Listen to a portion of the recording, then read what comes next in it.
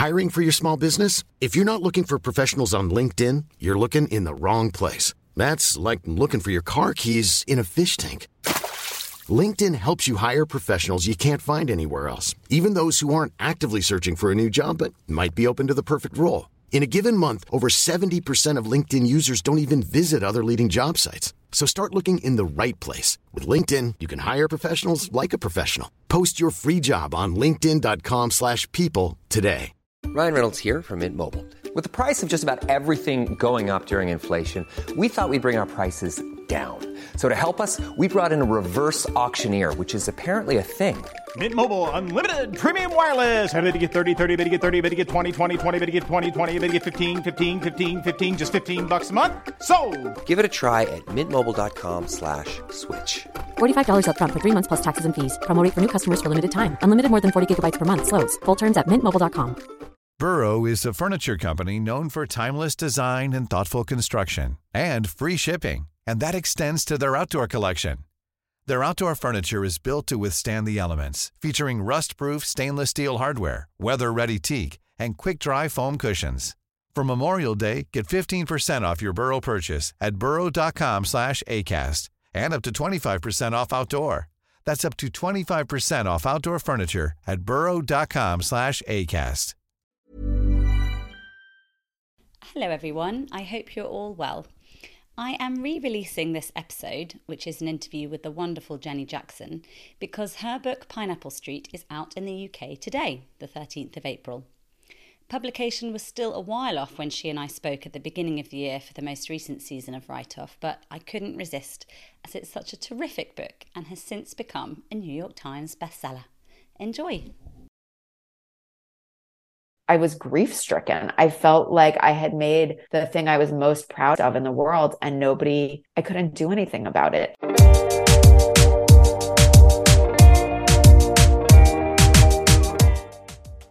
Hello writers! Welcome back to Write Off, the podcast about writing rejection in all its forms, from self-doubt to books not selling. I'm your host, Francesca Steele, a journalist and writer based in London. And if you want to know more about my own experience with writing rejection, you can hear about that in the first season.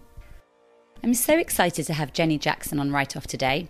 Not only is her forthcoming novel Pineapple Street one of the best books I've read in the last year, you'll hear me rave about it in the interview, but Jenny is also a vice president and executive editor at Knopf, so she knows all about publishing from the other side of things too.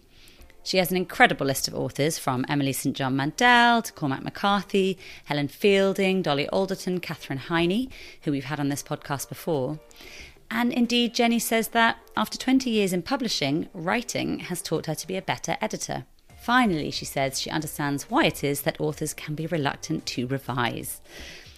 Jenny actually wrote another novel right before Pineapple Street during the pandemic that she wasn't able to publish, and as you could hear in that intro clip, the experience left her heartbroken.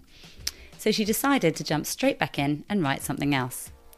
I'm so grateful to Jenny for sharing that experience here, and also for her advice on fulfilling and subverting reader expectations, rejecting authors she's already worked with, and what it felt like to have friends in publishing pass on Pineapple Street.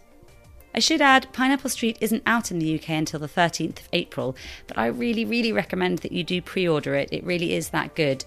And I will re-release this episode coming up to publication. Here's my chat with Jenny. So I usually start with asking people how they got into writing, but I want to ask you, Jenny, how you first got into publishing. Can you tell me a little bit about that? Sure. So I was 22 and I knew that I wanted to get paid to read.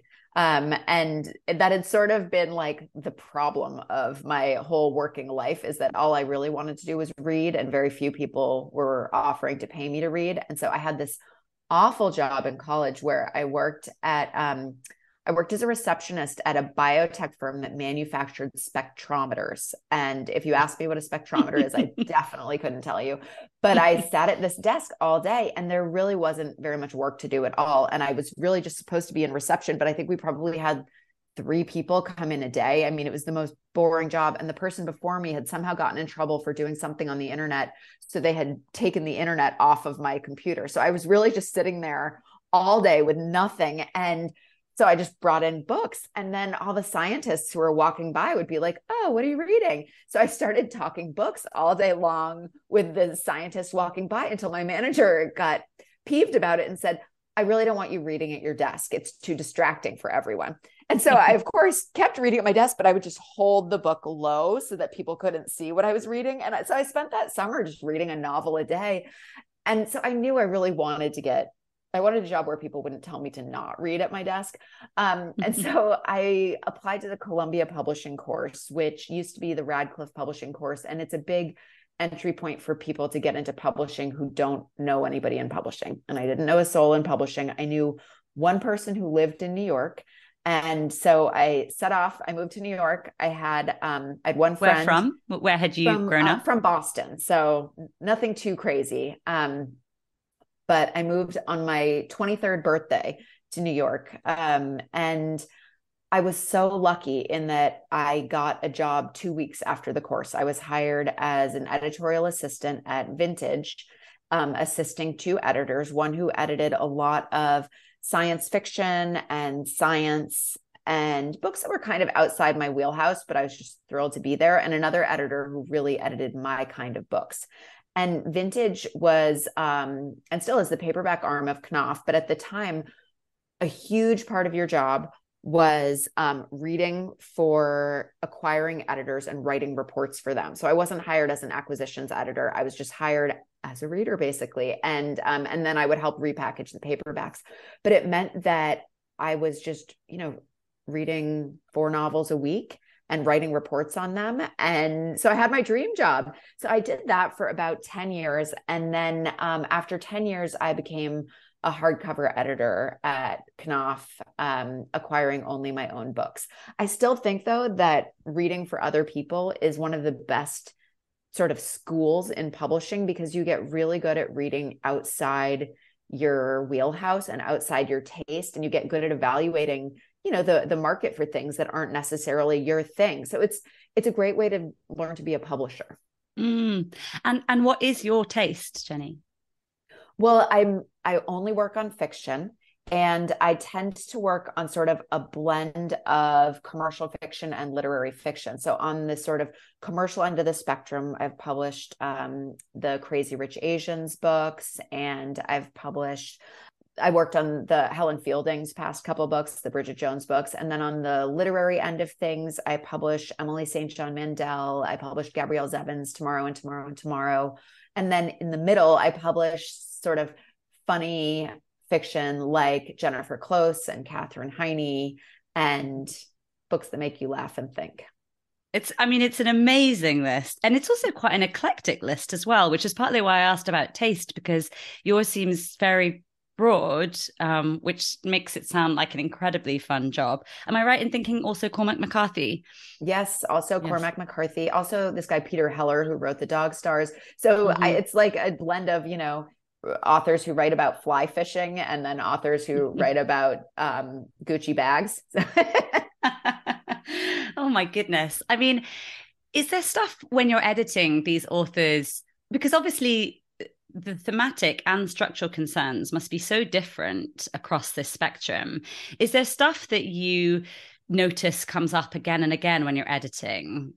I don't know whether that exists or whether it changes the longer an author has been publishing for, but I'm interested to know whether there are recurrent issues that you find you deal with.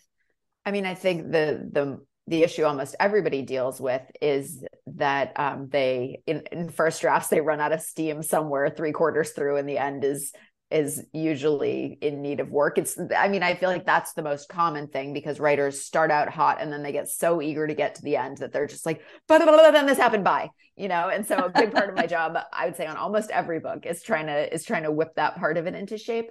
But it's interesting because I think that the best kind of editors need to be sort of universal blood donors, and you need to be able to meet a writer wherever they are and give them what they need on their terms. And that applies both in terms of how they like to be edited and what kind of book you help shape it into. I think in terms of how they like it edited, I have writers who send me their books 30 pages at a time. all the way until they're done. And then I have other writers who don't show it to me until it's really polished. And either of the, I work however somebody needs me to work. But then also, it's funny sometimes when, for example, this guy, Peter Heller, his last 2 books ago, he wrote this book called The River.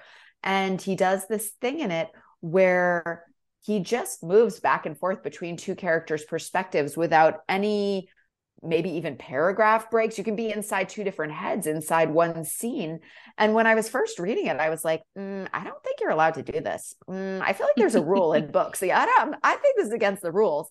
And then I got to the end and I thought, well, I don't know. I mean, I love being in both of their heads, and it's crucial to the story that we're in both of their heads. And if we rip it apart and structure it, so you're chapter A, B, A, B, we're totally going to mess up the rhythm of the book. So, okay, Peter, you're allowed to do this, And so I think sometimes it's just about saying, I'm going to operate within the rules that you have created in this book. And as long as we can stick to those rules, then we'll make it work. And I think that's so interesting, and also plays into something else I was going to ask you about, which is, how important is it to fulfill both readers and editorial expectations? Because, certainly as an aspiring writer myself, there are a lot of books out there which will give you thematic and structural guidance. They will give you plot beats to fulfill and that sort of thing. Which I guess are useful, and there are expectations that you usually have to fulfill. But I'm interested in how we subvert those expectations without disappointing people. And I ask that in part because I think in your book, which we'll talk more about in a little bit, I think you don't necessarily always stick to obvious beats. And I like that very much about it. It's a little bit more free-flowing. And how do we sort of pay attention to these concerns, which presumably as an editor are often forefront in some way, while also not making them paramount? It's funny. We did this event for Doubleday's 125th anniversary, and Kevin Kwan was joking on stage about the way that I edited him writing Crazy Rich Asians. And he said that at one point I told him, and I remember telling him this, and I'm like mortified, but I said to him, Kevin, the male lead in a romantic comedy cannot have 3 ex-girlfriends. The reader will not forgive him for that. 2 ex-girlfriends maximum. I made him cut an ex-girlfriend. And that's absolutely true. I did do that. And that is because I felt like female readers would, they don't want, it's what they want in a dream guy. And I felt like with Kevin, because he's writing romantic comedy and he's so good at romantic comedy, I think that genre does have rules that you want to abide by. And so, for example, in the original book, he had 2 big bachelor party scenes and 2 big bachelorette party scenes. And they were taking up a big chunk of the middle of the book. And so we had to say, it's more important. This book cannot be, 150,000 words. We have to slim it down.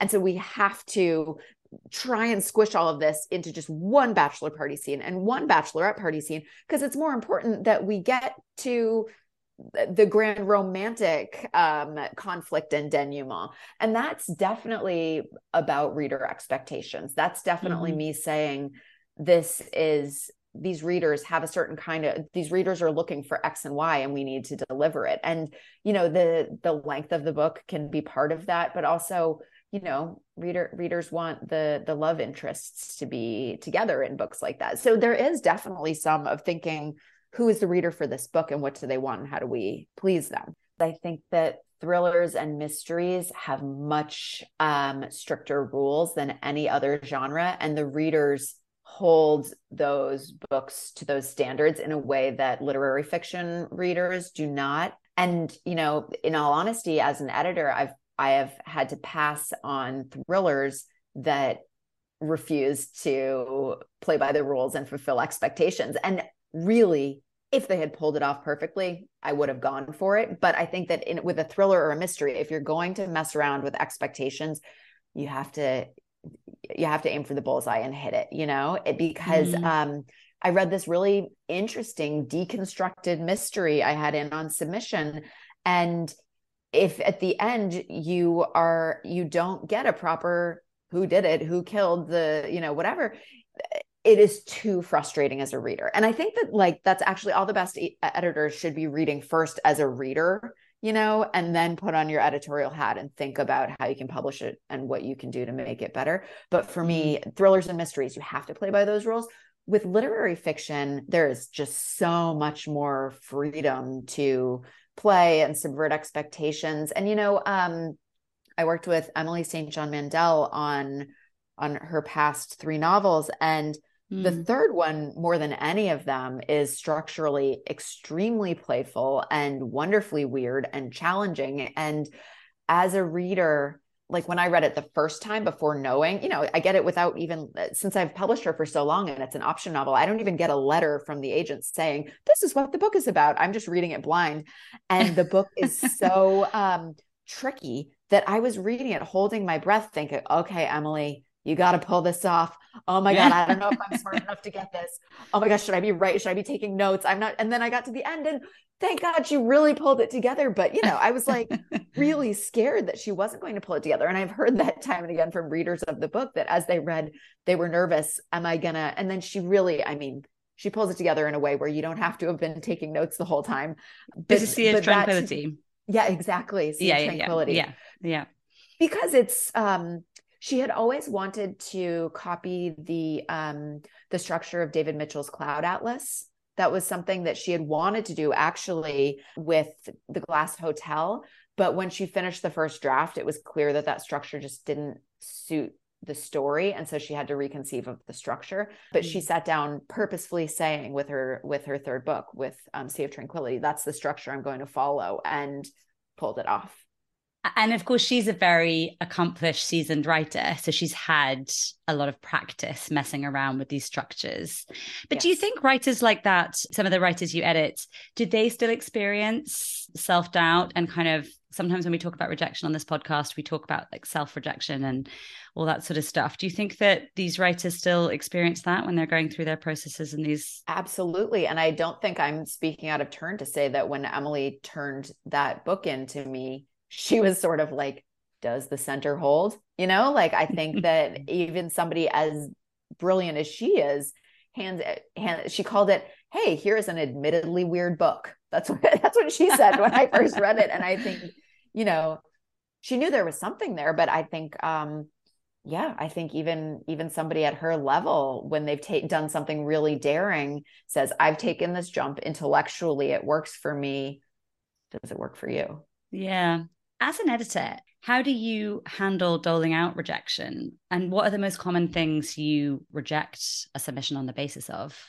Yeah, I still hate rejecting people. I'm never going to become callous enough to feel like I'm not ruining somebody's day or week or month or beyond when I send a rejection. Obviously, the hardest kind of rejection are the writers who I've worked with in the past. It's brutal. It's heartbreaking because we've started out this journey together. And, sometimes it just happens that they write a book that they feel really passionately about that I just can't get behind, I'll speak about somebody without using names. I have a writer who I published 2 novels by, and I think she's so enormously talented. And she wrote a third novel for me that was so unbelievably bleak and dark. And you published Cormac McCarthy. And I published Cormac McCarthy. And there was just no redemption in this book. And so we went back and forth once, and I said, I don't think readers, especially right now, can go to a place this dark, this brutal, this full of, abuse and not have some silver lining or redemption at the end. And she's like, well, that's life, and I feel like I need to honor my art here and tell this story. And I respect that so very much. But unfortunately, I don't run Jenny Jackson Books. I'm not playing with my own money. It's not up to me to publish things that I find interesting that I can't see an audience for. And so I found myself in this terrible position of saying, like, if you want to rework it, to a place where I feel like I can sell it, then please, please work with me. But I deeply understand that it is your book and your name on it and your artistic project. And so if you need to take this to someone else, then I hope we can meet again down the road. And we still have a very warm relationship and we write each other emails and we're still friends, but we're not working together. Wow. Did it get published by somewhere else, that book? Not yet, but I hope it does. Wow. It's so interesting, isn't it? Is there anyone you've ever regretted turning down? Oh my God, yes. So very, very, very many. I just have to say, for the benefit of listeners, that Jenny's face just crumpled into a look of despair. God, I mean, and the thing is, as a good corporate employee, the ones that I should regret the most should be the ones that were the best sellers. And of course, I've passed on bestsellers, and that feels so terrible. And then also one thing that I've done that I think every good editor has done is I have passed on a not so great first novel by a writer who later went on to become really great. And that one, you know, it's fair, but it still makes me feel disgruntled with myself that I didn't spot the germ of what would become great. But on the other hand, one thing we always say in publishing is it has to be on the page, you know? And so the book wasn't there, and I didn't have the vision for seeing how that author was going to develop into who they became. I certainly have on other occasions bought somebody's imperfect first novel, helped them make it better, and seen a career grow. And that's a really wonderful feeling, but I've gotten that wrong many times, and that feels pretty bad. There's this novel that it wasn't even a huge seller, but it was called Shine, Shine, Shine. And I passed on it because I thought it was too strange for the market. It was about this woman who is grappling with her marriage, and her husband becomes an astronaut and goes off to space. And meanwhile, she has alopecia and doesn't have hair and has been wearing a wig. And while he's in space, simultaneously is writing him these missives about their relationship, and pulls off her wig and decides to just be herself. And I read it and I loved it, and I didn't really see a market for it, and my readers in-house didn't really see a market for it, and so we passed. And it's not that I regret and this was 15 years ago, and it's not that I regret passing on it because it became a blockbuster, though it did get published and published nicely. I regret it because I actually genuinely loved that book, and I should have fought harder to do it. That's interesting. I guess, yeah, it's always so interesting to me when I see publishers and their teams on Twitter getting so excited about the books they're publishing. Like, there's such a sense of joy at being involved in a project that you love, isn't there? Yes, there is. When you genuinely love it, it feels, I mean, you feel a sense of ownership for sure. I feel a sense of ownership over every single book that I've edited and published. I also feel a sense of ownership over books that I had very little to do with, just because I read and loved them early, you know? And I think you can probably relate to that too, right? Like, before we started recording, I was telling Jenny about my early love of Meg Mason, slightly before she became a wee bit better known. And that I always feel a slight sort of like pinprick of like, yes, ownership when other people say how much they love her, as if I've sort of seen it early and therefore it's mine, which is a bit strange. But I feel the same exact way. I don't even work for her publisher, but I read a hardcover when it was 1 week on sale or something. And still, when other people say they like Meg Mason, I pat myself on the back and I'm like, totally called that. Like, I don't know why I feel responsible for her success. I had literally nothing to do with it, but because I love it so much, when other people love it and they discover it after me, I feel like you are welcome, you know? Yes. Well, look, let's talk about your book, which is amazing. Your book is Pineapple Street, and I cannot really express enough how much I love it. It's such a clever, funny, zingy book, so readable, so seamless, but very insightful at the same time. I'm just going to say a little bit about it before we talk about it. It's about these three family members, two sort of waspy sisters and their sister-in-law living in Brooklyn, New York, and living this mega rich lifestyle. And it's sort of about how they handle their interpersonal relationships, how they handle their wealth, prenups, navigating wealth as a younger generation when they're not sure it's sort of fashionable or morally right anymore. And it's just brilliant.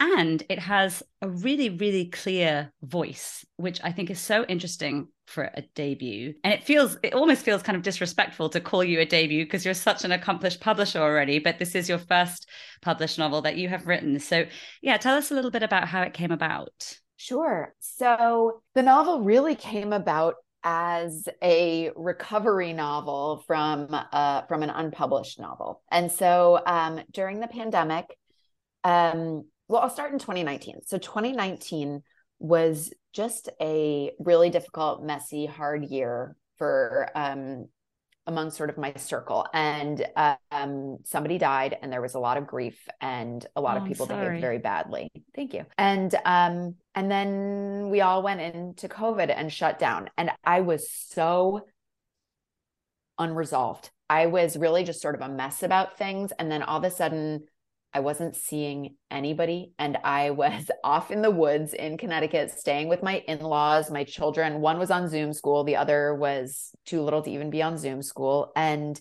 I was waking up at 4:30 in the morning every day just because I was so stressed out that I would pop awake and stare at the ceiling. And I thought, I can't do this. I can't just lie here for 2 hours every morning until I, alone with my thoughts. And so I started getting out of bed and writing, and I wrote a very thinly veiled novel about what had happened.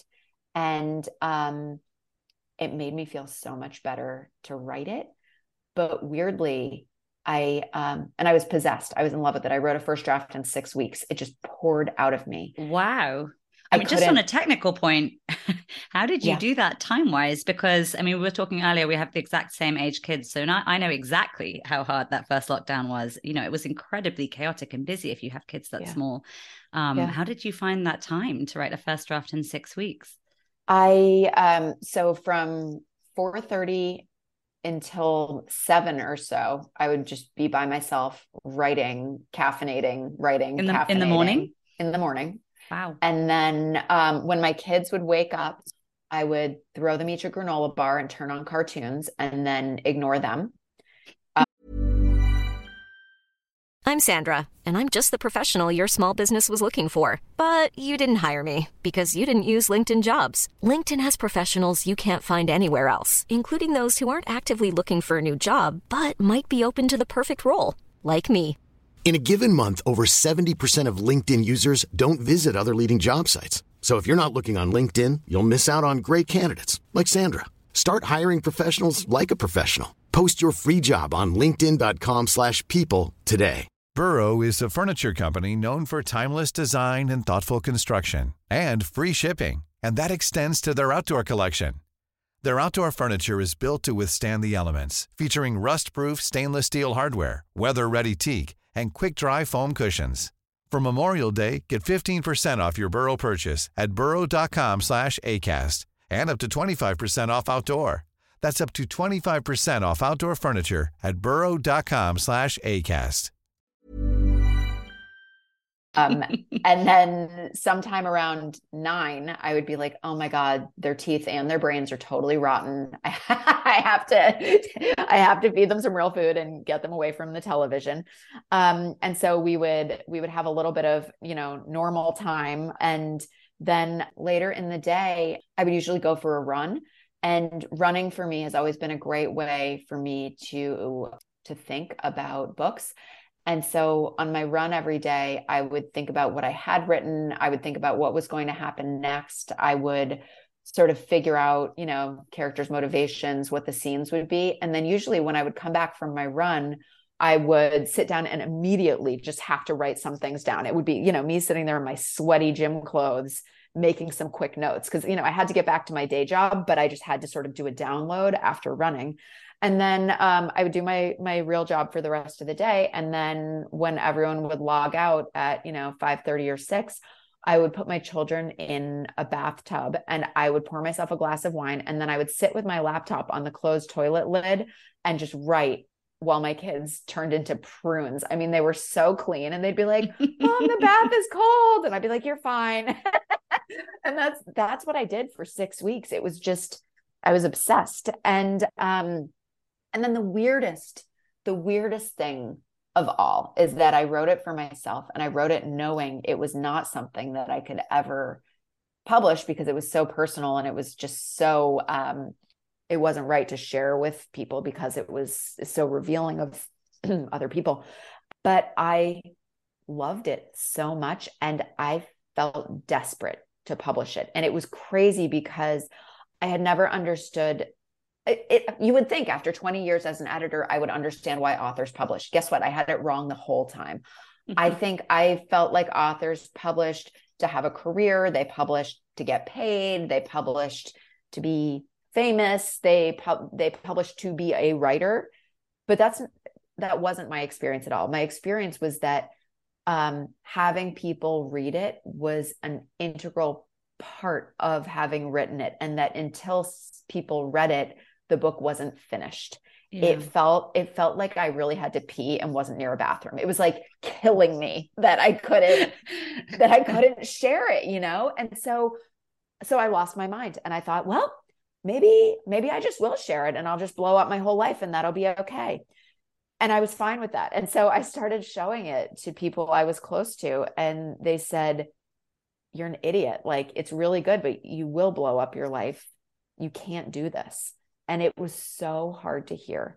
And they were right, but it was really, really, really hard to hear that. And I was grief stricken. I felt like I had made the thing I was most proud of in the world, and I couldn't do anything about it. And I cried so much. I was so sad about it.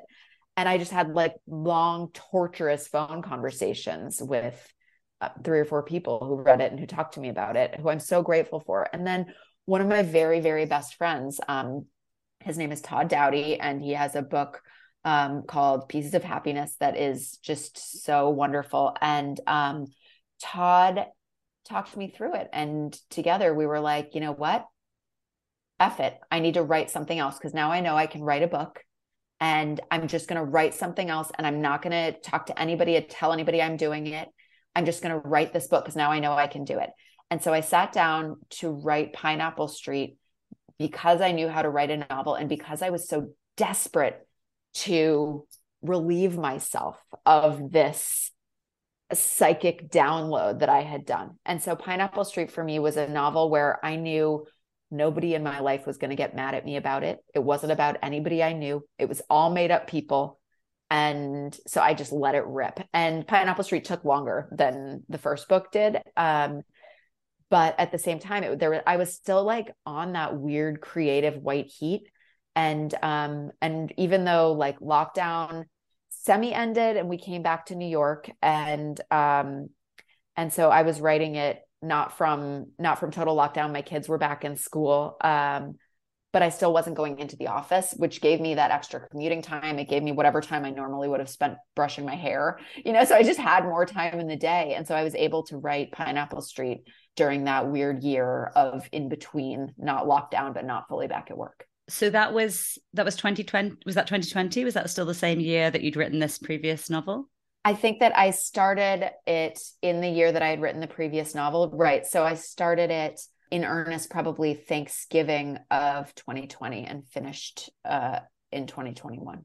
Okay. Wow. I mean, that's still quite quick. And yeah, I know that from seeing you talk about it previously, that you did do a fair amount of research into things like aviation, because there's a character who is in aviation finance and trust and estate laws, Brooklyn history. Yes, I should say, because I haven't actually mentioned this yet, a lot of it is based around sort of real estate. There's a house in the book that's almost like a character in its own right. And yes, all the real estate that these sort of waspy families own and party in. And you did a lot of research into that too, didn't you? And did that take a long time? How did you juggle the research and the writing? I don't think you did them simultaneously. Yeah, the research part, some of it grew out of natural obsessions of mine. So that was sort of easy because I was already knew where to look, like the real estate thing.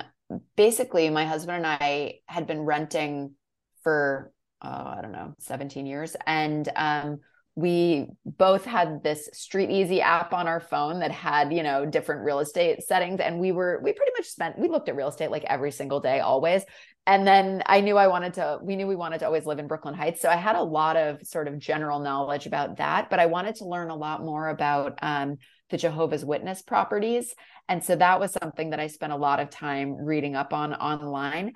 I think that I sort of research as I go. So it wasn't like I wrote a messy draft and then put in the Jehovah's Witness stuff later. I was thinking, oh gosh, yeah, they would definitely have bought up a lot of those properties, because I knew just from living in Brooklyn Heights, I knew that the Jehovah's had sold all of their property in Brooklyn Heights. And I knew they had gone for big money, because there's some great blogs in Brooklyn that cover these real estate transactions that I read out of interest. And so, I knew that they were going to buy those properties. And so it was just a matter of then going on and sort of investigating which properties sold and how that worked. And then I learned about the secret passageways that run underneath Brooklyn that used to connect the different Jehovah's Witness properties. So then that became like a funny joke for me to build into the book. The aviation investment banking storyline really comes out of a friend of mine who was sort of like a roommate in the early aughts, who did day trade stocks in the airline industry, and who has worked in the airline industry. Basically, Malcolm's whole career working as an aviation investment banker was built on this friend. And this guy is a fascinating guy. He and my husband, before Tori and I were married, they did a round the world trip where they booked one flight, and then they started calling back and changing their layovers. And they figured out some sort of loopholes in the American Airlines system, where if you had a layover of less than 24 hours, it just counted as a layover. So you weren't paying for an extra leg. And so they called back every day and got a different customer service rep every day. And they built in 20 stops, and they traveled around the world on one ticket, never staying anywhere for more than a day. So they slept on airplanes. They were sometimes in hotels. They went to like Thailand and Russia and South America. I mean, they went all over on the super cheap on one flight. So anyway, that's kind of his jam, is like weird airline travel expertise. Yeah. And so I had him read an early draft of it, and he helped me fix so much of it, because, and then also he gave me sort of some great inside scoop on like, well, actually, West Virginia has this amazing place where you can land your small plane and you can go to this great restaurant. So I built in a ton of stuff thanks to him. And then I have two friends who practice trust and estate laws. So they both read and gave me advice on that part. But what is so funny is that you take anybody listening to this who hadn't read the book would be like, aviation finance, trust law. I'm not going to read this book. But I just want to emphasize that this voice that you have in the book, you have 3 points of view from these three, two sisters and a sister-in-law, but it's such a breezy voice. It's a really, really readable book. It's very, very light voice with this kind of occasional sardonic sort of side as well. And how do you assimilate all this? I mean, actually quite heavy stuff, real estate, law, like finance. Yeah. And how did you find this voice? Because I think it feels like a voice that we're going to see again, that you'll use again in your next book. It's a kind of clear, likable, unique voice. Yeah. Did it take you a while to find it? Well, I think it's the same voice as in my novel In the Box. So I think it's a voice that I just feel very comfortable in. When I think about my favorite authors to read, I think about people like Kevin Kwan, Laurie Colwin, Jennifer Close, Katherine Heine, Helen Fielding. I love writers who write in that sort of breezy style, and who I love a strong voice that just kind of zips you along. One thing that Kevin taught me is Kevin Kwan had a Post-it note over his desk while he was writing that just had the word joy on it. And that was a reminder to him that he wanted people to feel joyful while they were reading. And so I did the same. And every single scene, I thought, how do I make reading this scene joyful? And yeah, there are scenes where I not that I hope a reader cries, but there's some, there are some scenes where our characters are heartbroken. But even within those, I wanted to use a light touch, because my goal really writing this book was to write a piece of entertainment. And it is so entertaining as well as insightful, as I said before. So you wrote it in, how many drafts do you think you did, by the way? I think that I did 1, 2, 3. I did 4 or 5 drafts. Okay. So over one, what, like a year and a bit or something? Exactly. And, I really only wrote, so I wrote my first draft, and then I showed the first draft to my mom, to my work wife, Lexi Bloom, who is also an editor at Knopf. She's a cookbook editor and a wonderful reader, and to my agent, Brittany Bloom. And so I got notes from them. Oh, and my author, Lauren Fox. So how weird is that I gave a draft of my book to one of my writers, but Lauren and I are such close friends. And even though it sounds super inappropriate, somehow it was fine. And so I took their notes and I redid the draft. And then that was the draft that Brittany submitted to editors. And then my editors did, I think, 2 real rounds and then one last check to make sure I didn't mess up anything. Okay. And how come you already had an agent at this point? Because I had talked to Brittany about the first book. Ah, okay. Yeah. And Brittany and I are close. Brittany and I have worked together for 20 years as editor and agent, and we share. So J. Courtney Sullivan is a client of hers and an author of mine. Helen Ellis is a client of hers and an author of mine. Selma Blair. So we work together on a lot of different books. So we were already so close. I mean, she was at my wedding. We're so close that it just felt natural. How nervous were you to take either book out onto dry land, but particularly this second one, Pineapple Street, given that you're obviously, you had written almost with a vengeance, like this is going to get out there. Yes. How did you feel taking it out there?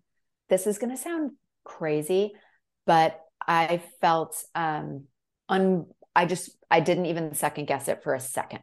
I wanted it out there and I wanted it out big. And, Brittany is aware that it was sort of, that I was opening myself up in a way that is, one thing people have said to me a couple of times, which I feel like ridiculous repeating, is people are like, it is so brave for you to write this. And that horrifies me, because that's basically I feel like that's what you say to a pregnant lady wearing a bikini. It's like, you are brave, I feel like, oh, I'm super exposed, and so I hate when people say that, because I feel cringes. But what they really mean is my whole professional world can see up close whether or not I can write a good book or not. It's not like somebody who has a whole different job and life, or their friends will just think, you published a book, that's great. And even if it sells 2 copies, they'll be like, that's awesome, you published a book. Whereas I think I am going into this with a certain amount of expectation. And so Brittany very sensibly said, if you want to, we can do an exclusive submission. We can just show it to one editor and they can, that way you're not as exposed if it gets rejected. And I said, you know what? People are going to like it or not like it, but because of where I was emotionally coming from, I just needed to know. And so I said, send it out to 20 people, go wide. And there are people who it's not for, and they'll pass on it. And there were people who it was not for and who passed on it, but there are people who it was for and who went for it. And so I'm so glad that we did it that way, but it was pretty weird. And it was, I just want to make sure I get this right, it was preempted for 7 figures, right? Yes. How did it feel when that came through? Oh, I definitely cried and called my mom. It felt, what was so funny is that I had this really awesome, lucky situation where there were a lot of editors who were interested. And so we started setting up phone calls. And I have been on the editor side of this a million times, where I'm having conversations with writers saying, I'm interested in your book. Would you consider changing this? Would you consider changing that? And after having been on the author side of it, I will never go into that conversation the same way, because as a writer, I felt more sensitive than I would have expected. And if they weren't really telling me that they liked it a lot, they were just telling me what they would change. had a hard time wanting to be published by them. I was like, but you don't really think it's that great. I want to be with somebody who really likes it, you know? And so I had done half of the conversations, and I was finding them, for all my bravado 2 minutes ago about how I was like, just send it out. These conversations were super tough. I felt, and the rejections were a little bit tough too. You know, they were. The people who passed on it, especially if they're people who I know and like, felt weird. Yes, that must have been so weird. Totally. You know, the ones that I feel like there are friends of mine who passed on it and then later called me or wrote me and said, hey, it wasn't for my list, but congrats. And that felt great. And I was able to just walk away from that. I think that people who I know and like who read it and passed on it, and we haven't had the chance to talk about it yet, I'm a little more awkward about, because I don't feel like I can write them and be like, hey, I know you passed my book, but I just want to let you know it's all good. Like, that'd be a really weird thing to do. So I haven't done it. Yeah. But I mean, it's good to hear from somebody really in the know that those, you know, it wasn't right for my list passes are real and that they happen even amongst friends. That I think that is reassuring to people, because there are a lot of those passes. And, you know, I've had those sort of passes on my first novel, which didn't sell. And those sorts of passes, whenever I sort of revisit them, sometimes I feel really, not that I do that a lot now, but, you know, at the time, and sometimes I would look at them and think, this feels really good. It's just not right for their list. That's fine. And then other times I would look at it and be like, what a load of BS. This is just so upsetting. And my reaction would change entirely, even though the words in the email were exactly the same. Yes, I think it is so real, because, you know, there are publishers who have taken a job working at an imprint, and the imprint has a very strong mandate, a very strong readership. They have their list, and their list, sometimes they might even have sort of a mantra for the list. And that mantra might not perfectly align with that editor's taste, but their job isn't to publish. You know, like I was saying before, I don't work at Jenny Jackson Books. I work at Knopf. I can't publish everything that I love, even that book about, you know, the woman with the astronaut husband and alopecia. You sometimes just have to publish what's right for the list. So I think those rejections are absolutely honest and valid. And I do feel that some of the people who passed on Pineapple Street, either they just weren't looking for someone writing about rich people, or they weren't looking for comic fiction, or they were looking for something more literary. You know, that's all real and that's all fine. And it doesn't mean that the editor didn't enjoy it. Mm-hmm. They're just not going to publish it. Yeah. It's so interesting. I should say now that the book has obviously, it's been bought around the world. It's been made quite a fuss of it. It's also being made into an HBO show. So it's the streamer is still TBD, but Picture Start is the production company on it, and they have a star attached. And so they're going out to streamers this month. That is so exciting. It's fun. Yeah.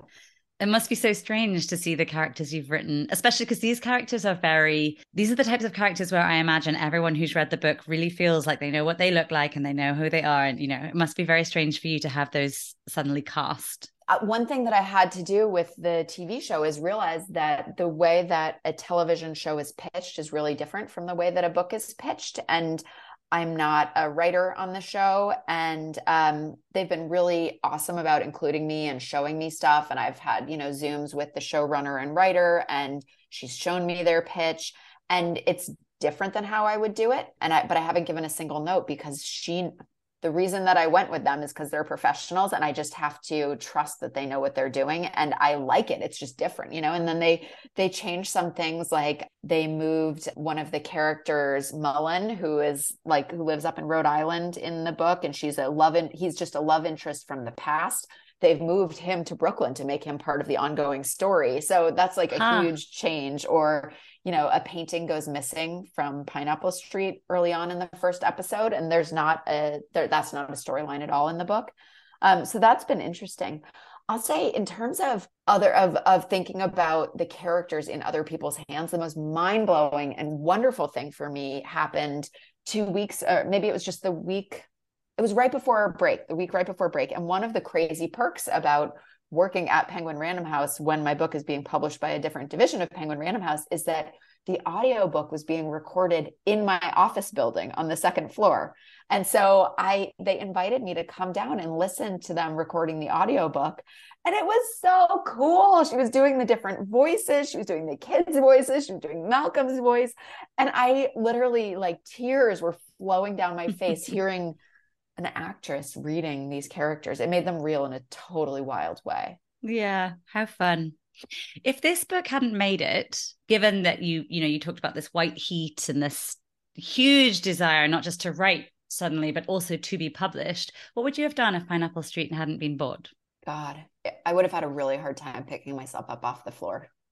I wish I would love to say that I would have just buckled back down and done it again. But to be honest, I don't know if I could have. And I'm sure that's like not a super inspirational thing to say, but I think it is actually sometimes an inspirational thing to say, because I think people have different reactions, and sometimes I think people really need to hear that things really hurt. I think people do need to hear that sometimes. Well, I do. I felt so banged up emotionally from the first book, and I felt like I gave everything I could to Pineapple Street, and I really wrote the best book that I was able to write.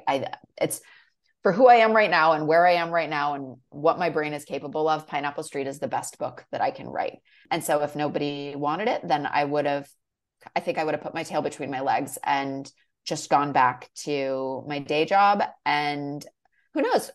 The problem is that I discovered that writing can actually be really fun. Like, when you have an idea for a scene and it's flowing and you're making yourself laugh, and then I get this thing where after I've written a scene that I love, I want to call someone up and read it to them. And I don't do that because honestly, I have great friends, but who wants somebody to do that? Nobody. So I don't do that. But that's how I know I have something special, is when I want to read it to someone.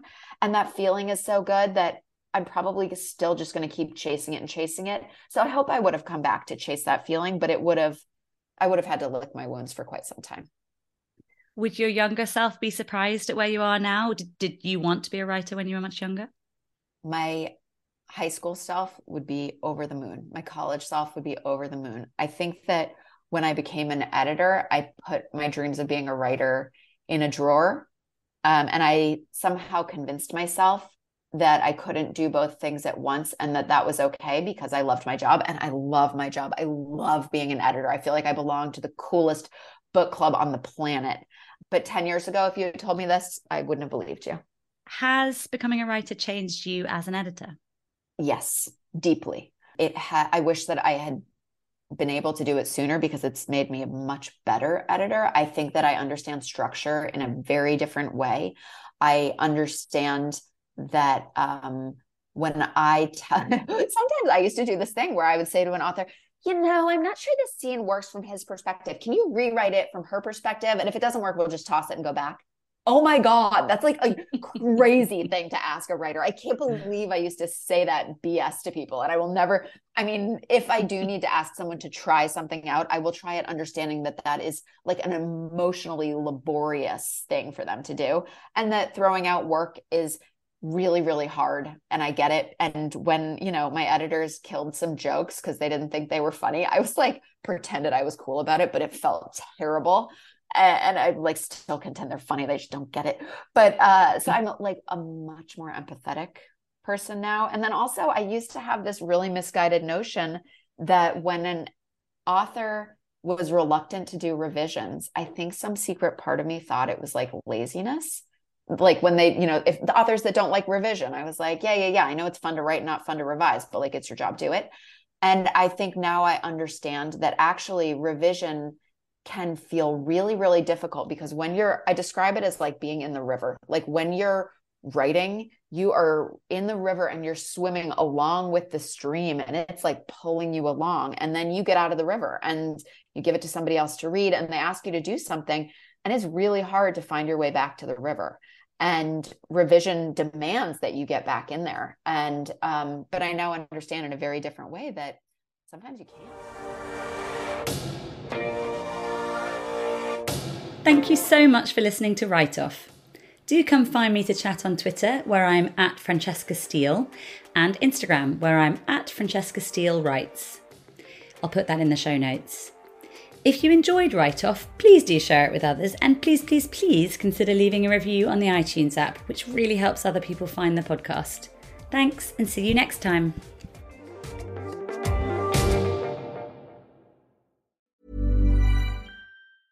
Planning for your next trip? Elevate your travel style with Quince. Quince has all the jet-setting essentials you'll want for your next getaway, like European linen, premium luggage options, buttery soft Italian leather bags, and so much more. And is all priced at 50 to 80% less than similar brands. Plus, Quince only works with factories that use safe and ethical manufacturing practices.